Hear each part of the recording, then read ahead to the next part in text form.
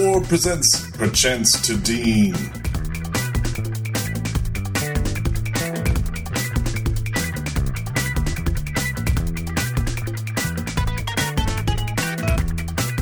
This is Gary Butterfield. This is Cole Ross. Season 4 continues to be good. With a 20-minute organ solo, baby. I love it.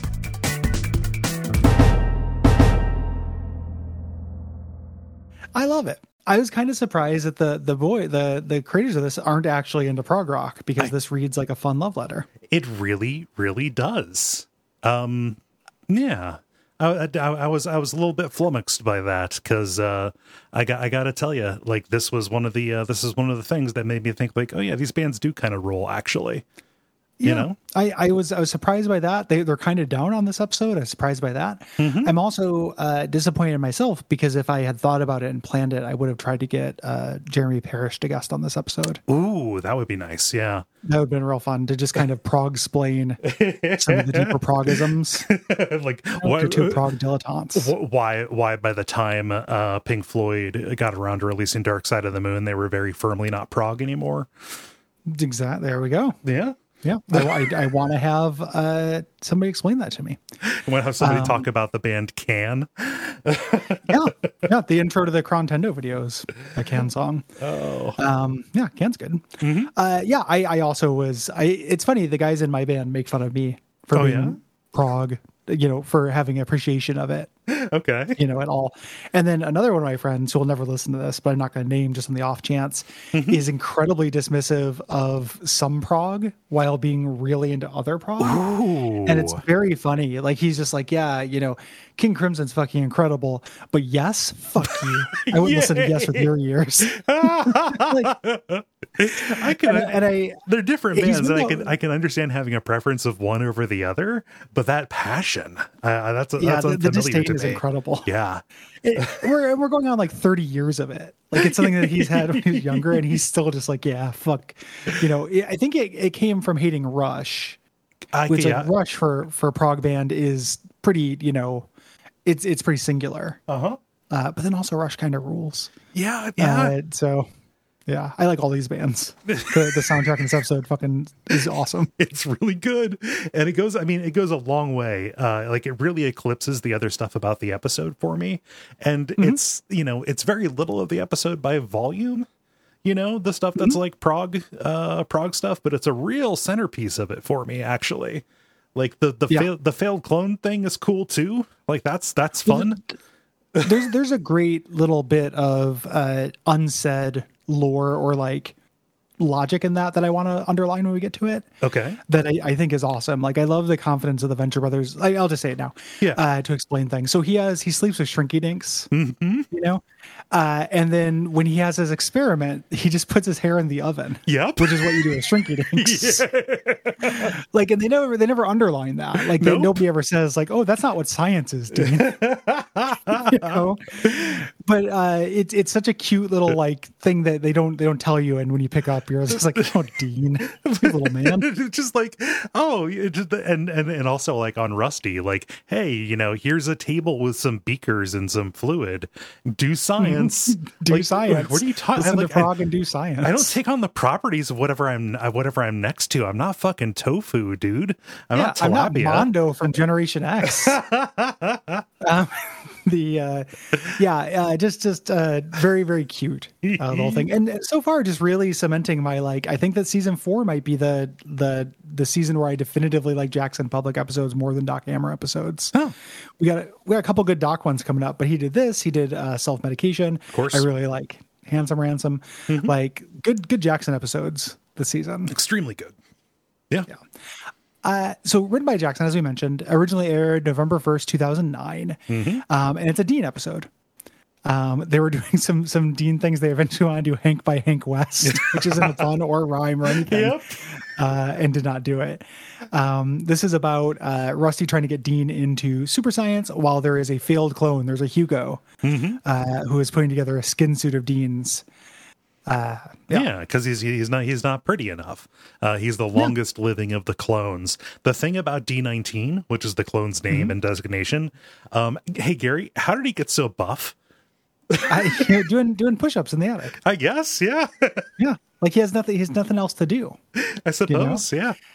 I love D19. There's a weird thing about this episode, like the Dean Sinternikas performance is great. Like he playing both Deans, like it's really good. I love the line deliveries of D19. Oh, it's great. Yeah. So as we alluded to, there's a lot of prog rock content in this. Basically, Rusty just, reveals he is granting Dean access to his muse, which is progressive rock. And we get lots of jokes. There were way more jokes, obviously. There's a great bit in the art book where Doc Hammer talks about, like, whenever an episode is easy, it's like built around this one joke or this one scene that is everything to you, and you build it out and build it out and build it out. But then there's all this other stuff that needs to move the episode forward. And then you have to cut away. You have to cut away the thing that like really got you, excited about this. So like there was way more of this that was just left on the cutting room floor, and what we get is good. But I can just I really kind of like vibe with that creation process. I empathize with that. Yeah, it's very relatable. Yeah. Public, neither of these guys are really into prog. Very surprising that like Doc Hammer's not. I knew he was into weird 80s goth stuff and everything, but I'm surprised he's not into this as well. But Public listened to a lot of Yes while writing this, like listened to Roundabout a million times. And this was before the Roundabout internet renaissance. Yeah, before it got JoJo'd. Yeah. Yeah. There were originally going to be a joke where Dean was into later, like 80s Yes. Ballad, so Yes. owner of a Lonely Heart. But that's a good song as well. Doc is wrong. Like I love that song. I love that it begins with all the orchestra hits fighting. It doesn't make any sense for a song that you hear on the radio. Yep. It's definitely different than Roundabout era. Yes. It is not nearly as psychedelic, but different does not necessarily imply worse. Yeah, it's not funky. And this is visually, I will go as far as to say, a tour de force. Oh yeah, which is beautiful. For a tour of force. This is beautiful, colorful, wonderful. Yeah, episode. So many psychedelic dreamscapes of Dean listening to the music and going on his little journey into the center of his soul, and his anxiety about the fact that he's losing his hair. Yeah, it's really well done. Yeah, but the psychedelic sequences in this are just really, really good. This almost wasn't its own episode. This was going to be a side plot of self-medication, the episode we're talking about later. But they broke them apart, which was smart because that would be very crowded. And I love all the room that episode has to breathe. I like all the room both of these episodes have to breathe. So they took one episode that would have been way too cluttered, and they made two of the best episodes of the season. Yeah. And I also, this is, the interesting thing from the commentary is this is Jackson's first time writing for Dermot. Oh. And this is really great Dermot writing. Oh, there's so many face-saving excuses. Yeah. It's very well observed Dermot in this episode. So Viva. And I like what they say in the commentary, like, oh, people don't like Dermot because it reminds them of people they hate. And it's like, no, that's Dermot doing his job. Yeah, that's exactly. Like to hate Dermot is to one of the things I really like about the commentary is the boys and they're kind of the way they react to, it's not criticism, like it's not like actionable criticism, the way they react to like fan belly aching about stuff. Yeah, especially they spend time talking about like, oh, hatred, and it was them talking, it was in the context of them saying like, oh, hatred's going along with the wacky plots, it's hatred, demonstrating the small little model of the exploding Rusties, the security system, and like, oh, Brock would never do this, like all he would do is say meh, and walk away. And then that kind of went into just conversation just about broadly the reception to the reception to the foregrounding of hatred, right? Yeah, hatred and Dermot and stuff, and it really does feel like they are the kind of creators who are successful at letting shit roll off their back, which I long to be someday. Yeah, it's a process. It's a process. Yeah, they're just like, oh, well, people don't like that. Why don't they like it? Well, they don't like it because this, and they're like, huh, and then they just move on. Yeah. It's incredible. They just make the thing they want to make. Yeah, it just really, here's why we like it. It's cool. You don't like it. Who gives a shit? Yeah. What an admirable thing that has somehow eluded me, even though I'm like twice as old as these guys are at the time they made this. It just good go boys. Yeah. Way to go, guys. I'm adding these guys to my like REM creative role model. Oh yeah. Yeah. So not for everything they do, but specifically for that. Yeah. Specifically for like a healthy relationship to the work. Yeah. Yeah. And to other people's opinion of the work. Like I don't get to control that. And, I should just be like, I don't need everyone to like me. Yeah. That's fine. They just laugh it off and it's good. Let's get into it. I love the opening, the late 80s fashion and hair on specifically Rusty, but Brock's rocking some real drip here too. Yeah, side shaved mullet and that very specific like I don't know what garment it is. What is that thing called he's wearing? Like I knew a lot of people own that thing. Yeah, I don't even know. It looks like some kind of like weird sweatsuit kind of deal. It's just a shirt. It's not the whole pants. He's just wearing regular pants, but it's like a very Rusted Root-esque, like hippie kind of thing. But it's him. It's like his first day on the job. Yeah. Rusty's flashback. Yeah, Rusty's taking him around and showing him the clone farm, but telling him to keep his mouth shut because mum's the word when it comes to my little cabbage patch here. They're not exactly street legal. And he jokes with Brock, oh, this makes your job easier, doesn't it? But actually, no smoking.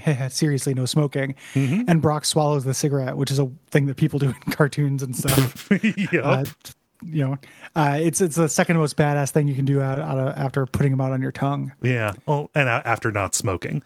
Oh, that's incredibly badass. Yeah. Never smoked a cigarette. Has never passed my lips. I own.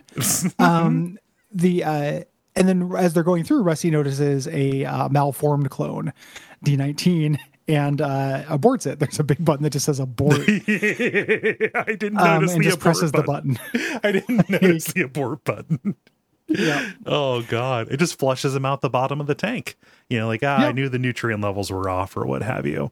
But it didn't take. We're going to find out. He becomes an addict stooge. We cut to present day and like the swirling of the clone fluid leaving the tank. Match cuts over to Dean's shower drain. He's watching hair swirling around the drain. So, like, oh boy, I'm starting to lose my hair. First off, you lose hair all the time, but he's also very young though. Yes. To be losing that much hair. Yeah. He's taking a long time, Hatred's yelling the head is for the entire unit. You gotta let your brother in there. When he comes out, Hank runs in to pee and Rusty screams at him. He's grounded. He should not be peeing because there's only one bathroom in the compound. Which I think this may be the first time they've revealed that. Holy shit.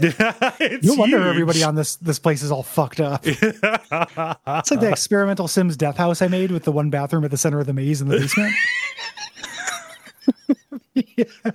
Where characters are like pissing themselves and dying on their way to get to it. Just the Grim Reapers down there with the squeegee. Yeah. just a clean up in aisle 4. But he's not supposed to do this because he's grounded. Yeah, and I love the reason he's grounded. I spoiled this last week, but he's grounded. You should have thought of that before you called your father the president of the United States of Boogers in front of company. Sick own, Hank. That's so good. I love Hank in the season. Sassy Hank is so good. Dean takes the hair that he from under the drain and puts it under his pillow, as you do. And we follow the sound of Hank and Rusty arguing up into the attic where the deformed clone of Dean is there listening. And that's our like dun dun dun dun, abbreviated thing. I think in the couple episodes ago, we forgot to mention the new title sequence. Oh yeah, with Hatred instead of but I love it when they do those for new seasons. This one they skip. Yeah. They skip because Dean wakes up. He has a note that says, "Meet me in the panic room." And we think, oh, this must be the failed clone trying to trick him or whatever. No, the bed falls out from under him. Rusty got impatient. And he meets his dad down there. And he says, "Hey, it's time to grow up." Yeah. He's been leaving hair there for the hair fairy, but he has to learn that there is no hair fairy. no, your baby hair is not falling out for your real hair. Rusty kind of skirts around the issue of him going bald, which is what he's interested in. And does this, I really love Rusty in this episode because it's shitty. Like living through your kid is shitty. Yeah. But there's a little bit of an element of like Bill Murray in Rushmore. Yeah. I think about it all the time. Like, what if you just end up with two Hanks? And like you're like Rusty's a terrible person, but like you're more of an internal sensitive person. Yeah. And you end up with two jock kids. So he's really glomming onto Dean as his hope for like a friend and familial relationship. Yeah, he wants somebody he can relate to. He doesn't want to feel, he doesn't want to feel alienated as this person grows up, which I love how that segues and Dean's whole, kind of development. That segues into Dean rebelling against kind of being, held as this narcissistic object, right? Well, even the entire world, he rejects Rusty, but also rejects the entirety. Yeah. Of everything they're in. Like, it's so good. Like that's all season 6 stuff mostly. Season 6, season 7, but it's very good. Yeah. He's like, hey, it's time you start your science career. Dean at this point he sleeps with Shrinky Dinks in his pocket. Do we need to tell people what Shrinky Dinks are?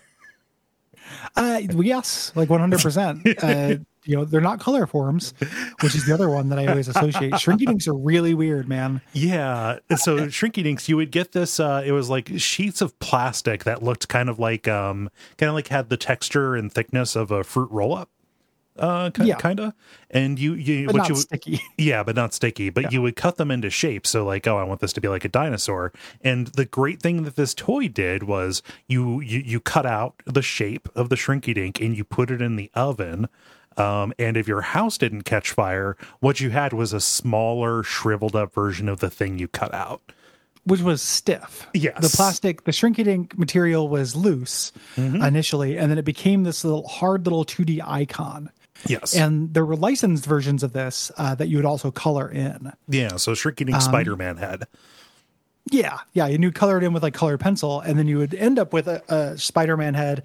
You'd start with one that was like 3 inches big, and then afterwards you'd have one that was 1 inch big. You see how kids might like this. Yeah. You see the appeal, obviously. This is very much just like the era where a toy could be invented because of like space age polymer runoff.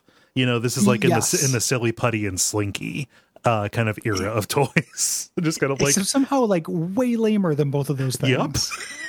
And here's the thing is that I fucking love them, and my brain has fully ship of Theseus to where I have no memory as to what the appeal was. Like as a kid, I loved Shrinky Dinks, I loved color forms. Yep. Both of which color forms were little vinyl stickers that you could take on and off of scenes. But I absolutely adored them. And then now I have none of those brain cells left. So I have no idea what the appeal was of a Shrinky Dink. You can't play with them. Nope. It doesn't create a toy. It creates like a thing you might put on a shelf. Like I should like it more now. I was more of a Spirograph man because I could make something and give it to people or hang it up on a wall. Sure. Yeah. I never had a Spirograph. It's just it's just whatever weird 70s shitty toys your parents got you. It's just up in the air. God. It's so good. But Shrinky Dinks are not science. No. And he only sleeps with the Shrinky Dinks because he can't find Mr. Ricci, his stuffed giraffe. Previously, we saw either Tim Tom or Kevin stabbing Mr. Ricci. And he doesn't have Mr. Ricci because D19 got him and sewed him back together. Yeah, we'll see that soon. Yeah. So he presents him what he's actually giving him his junior laboratory. It's in the panic room. No windows. There's this running joke about not having windows. Hank has to move all the boxes out of the panic room to make room for the lab. Yeah. And just really mean. He's like, why does he get a lab and I got to do this? And Rusty's like, you're preparing for your future career as well. Just an absolutely horrible thing to say to a kid. Yeah. Just like, get used to using a hand truck, buddy. I love we go up to the attic and there's not a lot of jokes here. We see that D19 has Mr. Ricci, and he hears Rusty berating him like a hallucination voice. And he is creating a Buffalo Bill perfect Dean suit. Yep. Out of clone skin. Yep. So whenever a clone dies, whatever part of the body he can get a hold of and unwrap is the way that I was gonna say that, and I'm just gonna go with it. He adds it to the suit, right? But he can't. It doesn't fit him. That's one problem. It is it's all tanned leather, and he's too big, and he's missing just one piece, the face. And the face is the part about him that is the most wrong. It's what made Rusty abort him in the first place, right?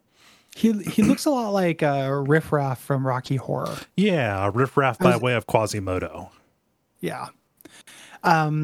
So Hank comes in, he hides from him, and Hank sees D19's like big, all these pictures of Dean's, like it's all about Dean, isn't it? Which I love, Hank being a fucking dumbass that like Rusty goes up to the attic to admire pictures of Dean. Yeah. So D19 living up there in the attic. I love these mid seasons where we see different parts of the compound that are just added because they needed to write for this new location, right? But I just love that it's so big. It once used to be so bustling, and there are just whole wings of it that they don't go to anymore. Yeah. It just it's very very great. Yeah, and later on, the same attic will be the room where Dean moves to. When he gets his own room, he gets his Greg Brady attic bachelor pad. Mm-hmm. So we cut over to Hatred, who is demonstrating his new security system, which is decoys of Rusty, like that explode. Yep. Again, Hatred is being up for anything, coming with all these things. UPS guy comes in, voiced by the great Reggie Watts. Here. Hatred says, be careful, with those boxes. There's hazardous material, which they did not declare. Yeah, and Rusty calls him, tells him like, hey, calls him Nosy McPeaks a lot. Says, hey, mind your own business. I love as he's walking away, he sees Hank with his own hand trunk and makes a joke like, oh, you're gunning for my job, huh? This interaction's amazing. Did my dad tell you to say that? No. Then are you psychic? Oh God, Rusty saying, Hank, leave the man alone. Just because he's black doesn't mean he has the shining. That's very funny. And of course, the way this goes, he does have the shining. His name is Holloway instead of Halloran. Of sorts. Yeah. Yeah. Oh. So Hank thinks now that he's done this chore, he should be ungrounded. But Rusty's like, you haven't done everything on the list. What list? The things I would have to have Hank do before I'd even consider ungrounding him. And it's this big 20-item list. I had an abusive stepdad. Not to hard swerve into seriousness in this comedy show. Yeah. Who pulled this shit on me. Did he? Like in real life. Yeah. I was being punished for some reason just was, idle hands. Like make sure kids aren't playing in the summer. Make sure they're constantly doing chores. It's like, oh, I'll tell you when you're done. Like that kind of thing. Yeah. Yeah. Yeah. Well, it was literally a list. Like I went out and mowed the lawn and then I came back and he's like, you haven't done anything on the list. And I said, what list? And he pulled out a list that he hadn't shown me previous to that. Vile. Like it broke the game design rules of what we had agreed on. Like, he said, go do this and then you can go hang out. I was so pissed. Yeah. Like that guy sucked, not least of which because he like yelled at me all the time and hit my mom. Yeah. But he also sucked for other reasons. Yeah. As well.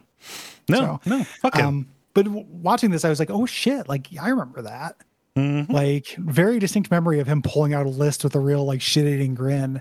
Like, yeah, you really own this fucking 12-year-old. Oh yeah, no, it's the easiest thing to do. Yeah. Yeah, good job. Good job bullying a 12-year-old. Piece of absolute unmitigated garbage. He had the nerve to show up at my mom's funeral. Did he now? I was so like I didn't talk to him. Like he like tried to because he pulled that shit on you. And I just all the more serious stuff. But he tried to like express his condolences, and I had the presence of like one of the most stressed out I've ever been. Had the presence of mind to ignore him. So nice. Yeah. Good job, past Gary. Awful. Yeah. Yep. So he wants him to shine his shoes there. Hank goes up, he's sitting on Dean's bed, shining the shoes when Dermot walks in. How did you get in? Security's a joke at this place. Ninjutsu. Like, I love how he gives he has two prepared, like two badass answers. Yep. He has to say them both. Oh God. And Dermot is just he's trying to swagger, but Hank remembers him getting the crying snot beat down from Dean, and he tries to hand wave away like, oh, I had a stomach flu that day. Dermot, he just wants to hang out again with his friend, and he's like, oh, if your dad wants his car washed, let's give him a reason to wash it. So we're gonna go get into car mischief. Yes. Rusty is showing Dean this egg chair. God, that's there. It's where he hashed all of his greatest super science ideas.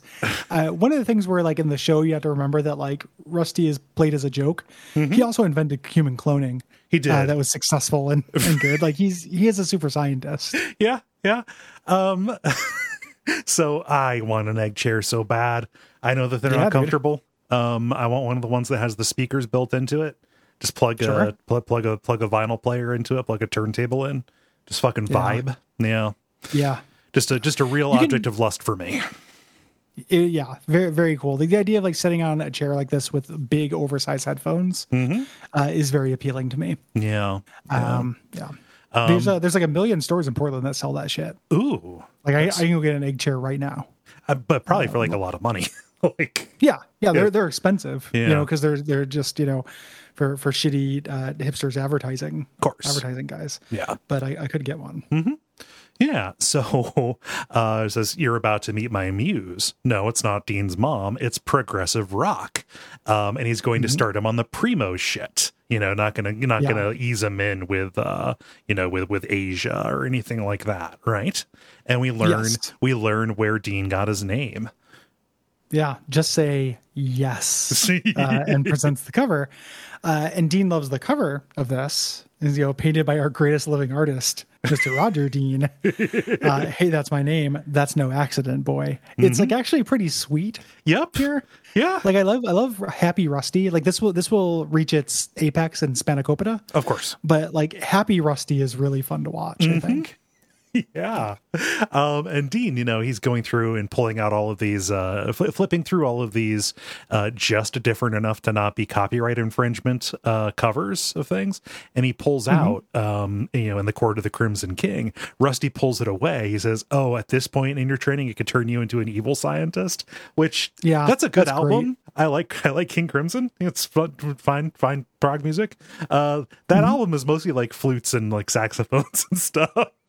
Like the opening track, is that really rough Vietnam protest song, but like the rest of it's real like Lord of the Rings kind of stuff.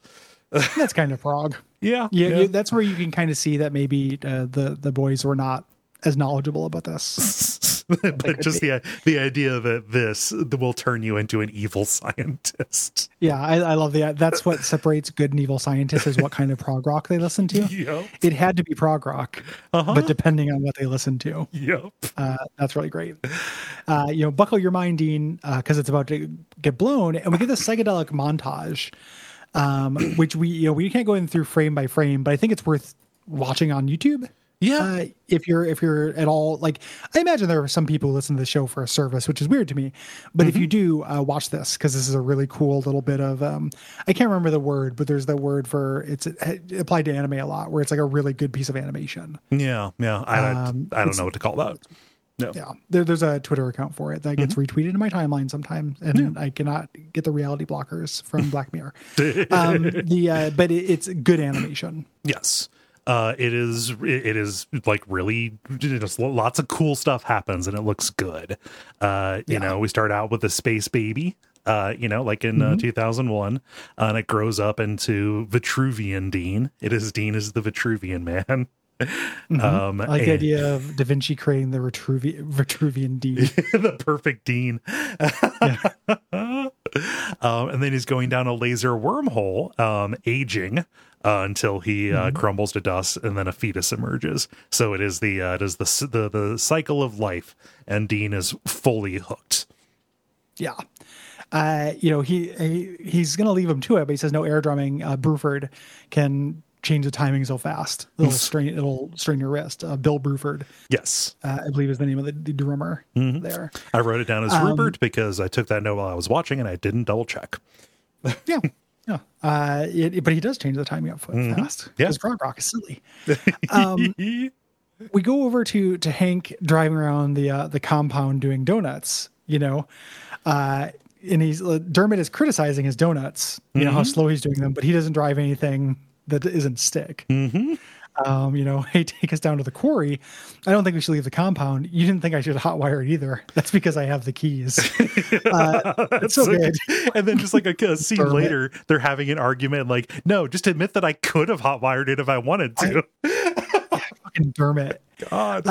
While that's happening, D19 is digging up clones in the lawn, finally finding the dean, the perfect dean.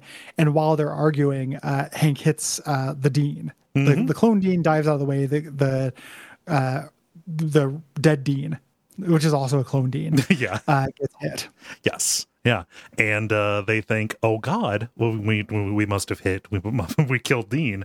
And out at Nightingale's, the UPS guy, Holloway, not Halloran, he starts to get the shine and he calls the sheriff, says, I think something terrible is about to go down out at the Venture compound. Yeah.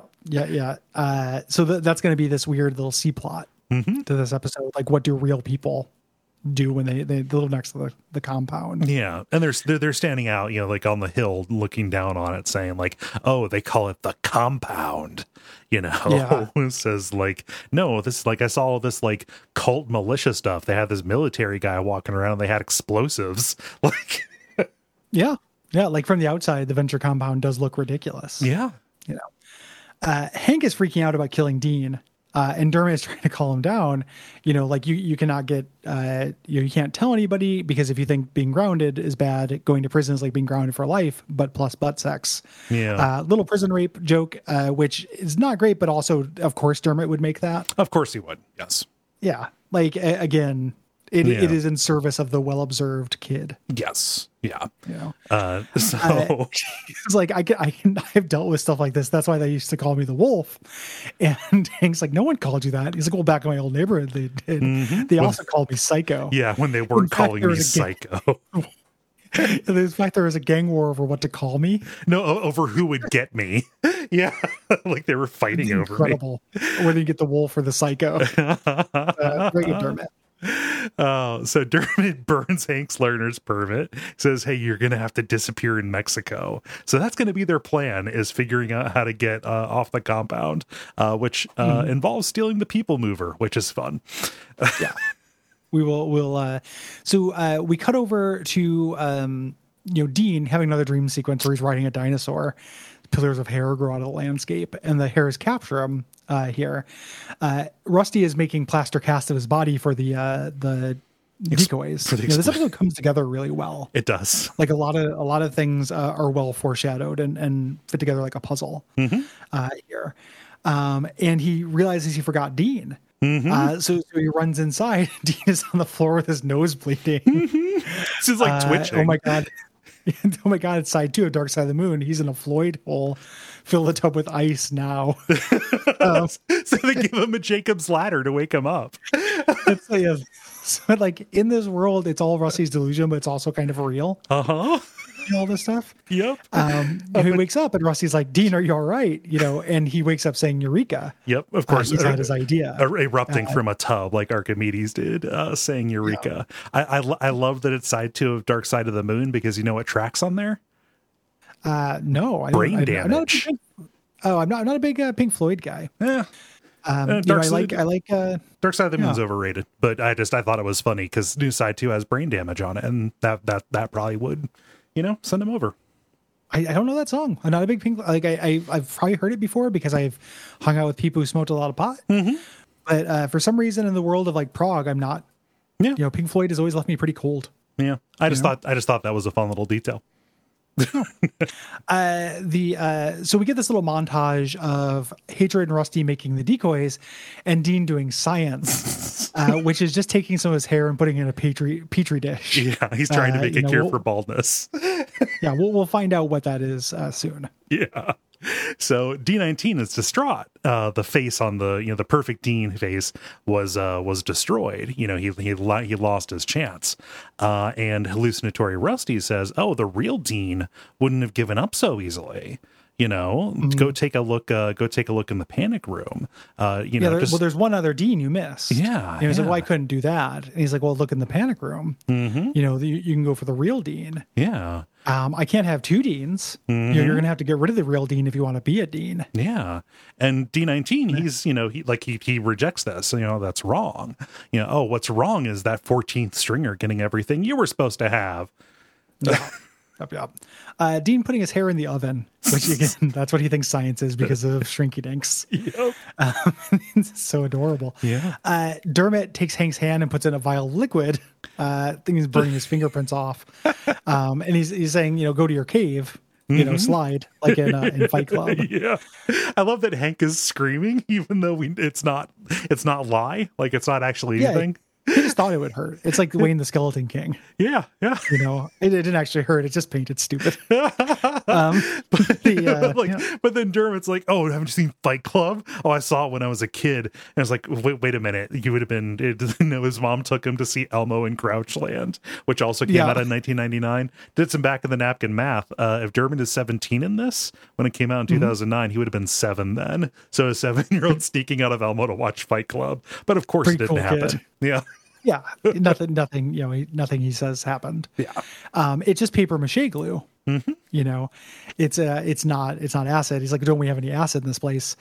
Dermot takes out his butterfly knife to peel off the fingerprints, commando style. Fucking gross. And tries to do a little trick and drops it. God, that is so well observed. Every Dermot comes out of the womb with a butterfly knife. It's really tough on the moms. I tell you, my town's mall, where I grew up, is dying. And the last time I was there, there's a hospital that's actually connected to it because every dying business in my town has been hermit crowded by some kind of medical imaging facility. And so I was walking around the mall, and Chris and I walked into a store that was all like black velvet. You told me the story before, but please tell me again because it's funny. Yeah, it's a different show. Yeah. Maybe I haven't heard it as many times. Yeah, but it's like black velvet.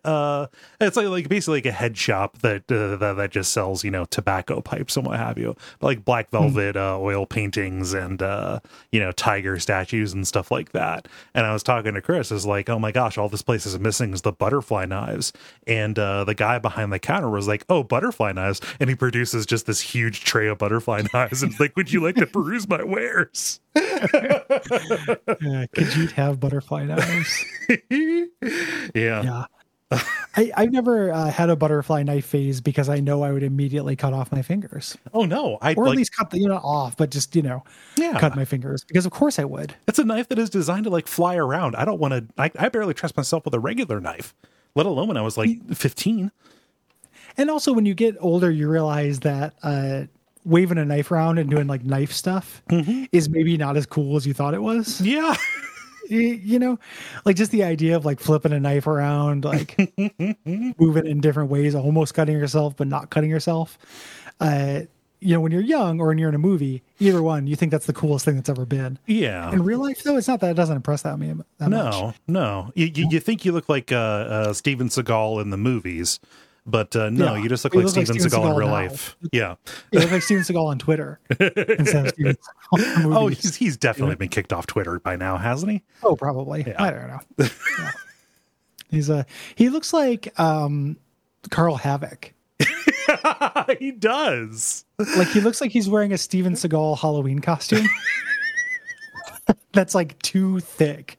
Like he doesn't look muscular at all. He looks like he's like made of bread or something. He's got a really weird look. He's one of those people that over time there's a way that a certain kind of broad man ages, and it'll happen to me too. But eventually, a certain segment of men will turn into a thumb, and he is well along the road to thumbdom.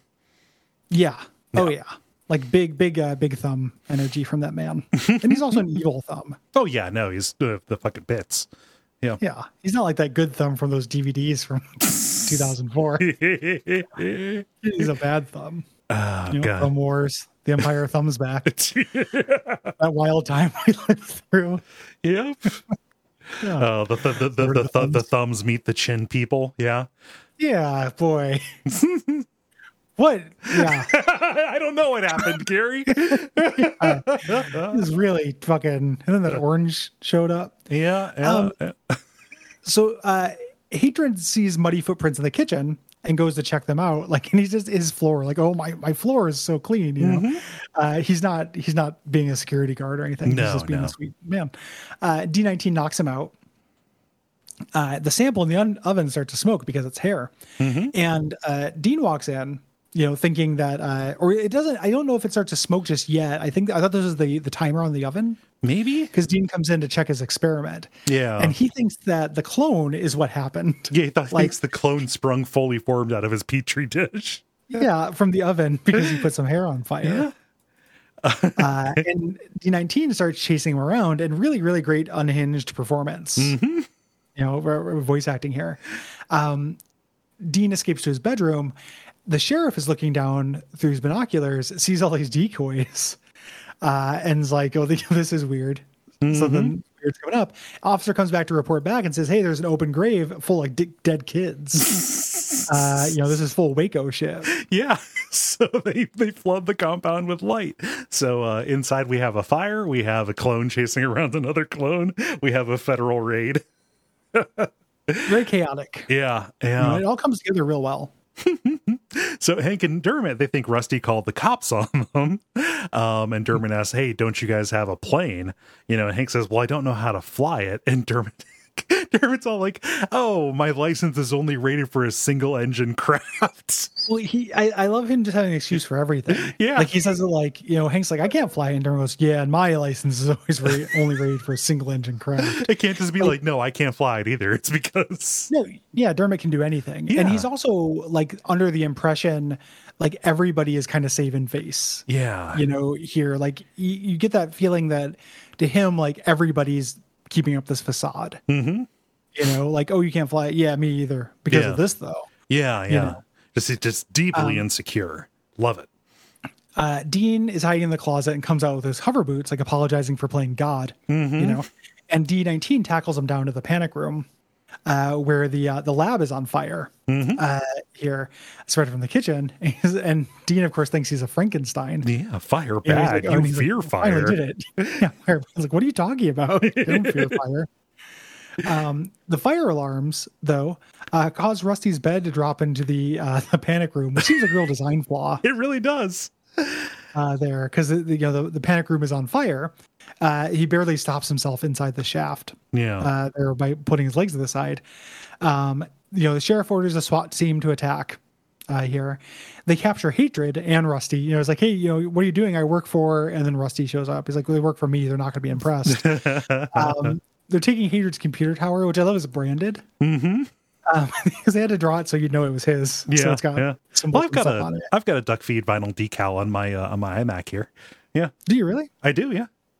Oh, well, then if you ever get taken, people are going to know where your questionable images came from. I assure you, they're just computer generated, is what Hatred says here. Yeah.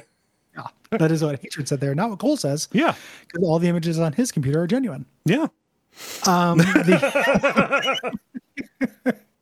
adult women. Oh, there we go. There we go. Yeah. Got to make sure you have lots of regular porn on your computer in case it ever gets seized by the FBI. No. There's just naked women, naked adults. Oh, just Jesus. Just boobs, please. Yep. So Hank and Dermot, they're trying to escape on the tour tram, the people mover from oh gosh, was that a yard tag sale, or was it the buddy system? Yeah.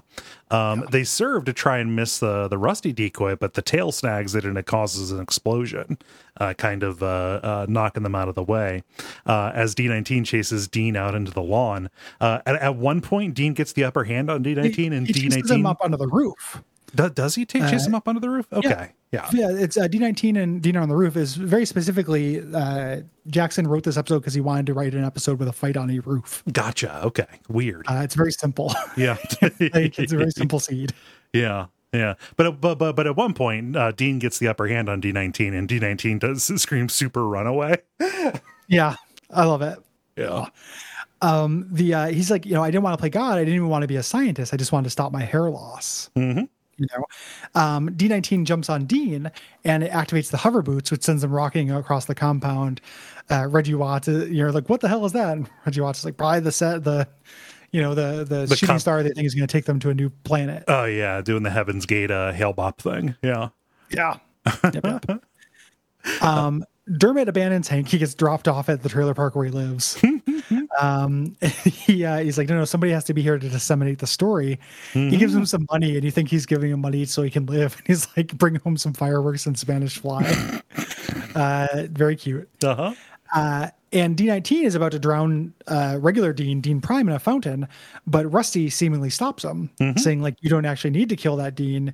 You just need your daddy's love. He hugs him very tight, and turns out it's a clone. Yeah, and so they, it's the decoy. Or a decoy, yeah. The decoy explodes, just giving D19, and Rusty's just standing out on the front lawn. He says, "Who the hell was that?" Credits. It's so mean. It's such a mean ending. It really is. It's like, poor kid who's lived this whole life, like wanting the affection of his father. Who the hell was that? It's pretty grim, but also it's really funny. Like they joke about it. They talk about like, just another one of those let's just get out of here endings. Like, I don't know. This feels like much more together great. Yeah, much more earned than the other. Like, this is a great ending for an episode. Well, it ends with a big action climax. Like, it's not episode end now. Let's just explain what happened. Yeah. Like, everything comes together pretty impressively. In this, well, the thing that they cut is all of the like explaining, like them explaining to the cops, like, no, that's not this, etc. This is all just a big misunderstanding. When we get to the post credits, Hank is on this beach with a sexy lady bringing him a drink. We think he's in Mexico. It turns out he's in the egg, listening to Sergeant Hatred's Jimmy Buffett records. God, if there was ever a parrot head, it has to be Sergeant Hatred. Oh, absolutely. Oh yeah. Even though so is the Alchemist. Oh yeah, he is, when he shows up to the costume disguised as a paunchy Jimmy Buffett fan. Yeah. Huh. Yeah. That's later this season, I think. I think that's during the Better Man, which I think is my favorite episode of the season. Yeah. What a fucking incredible season. I know that we say it every episode, but like, we do, but we're in a really good run. Like, I mean, even like Return to Malice, like next episode, not necessarily like great, but still some good stuff in that. Like really, really good stuff in that. Yeah. I don't like the salad. For some reason, you don't like the sunchoke?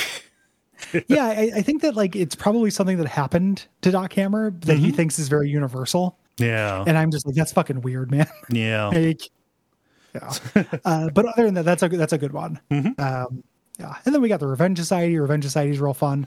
Yeah, good stuff coming. Yeah. So. And I like these focus episodes. This doesn't necessarily like move a plot forward, but we're learning about Dean and Rusty's relationship.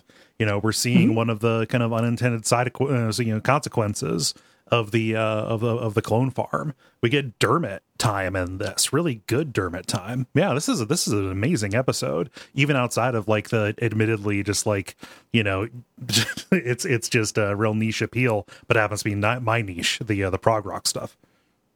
Yeah. It's a thing where like season 3 they talked about expanding the universe, and going into all this backstory. Here it feels like they're expanding character. Yeah. And they do that with the clone farm being blown up. Like, they're able to do it now. Yeah. But the way that the directions they take for Hank and Dean, I'm very impressed with. Yeah. Like, in retrospect, it seems like they couldn't have done anything else, but they take it more seriously than they had to. Yeah. And I really appreciate that. So. Love it. Yeah.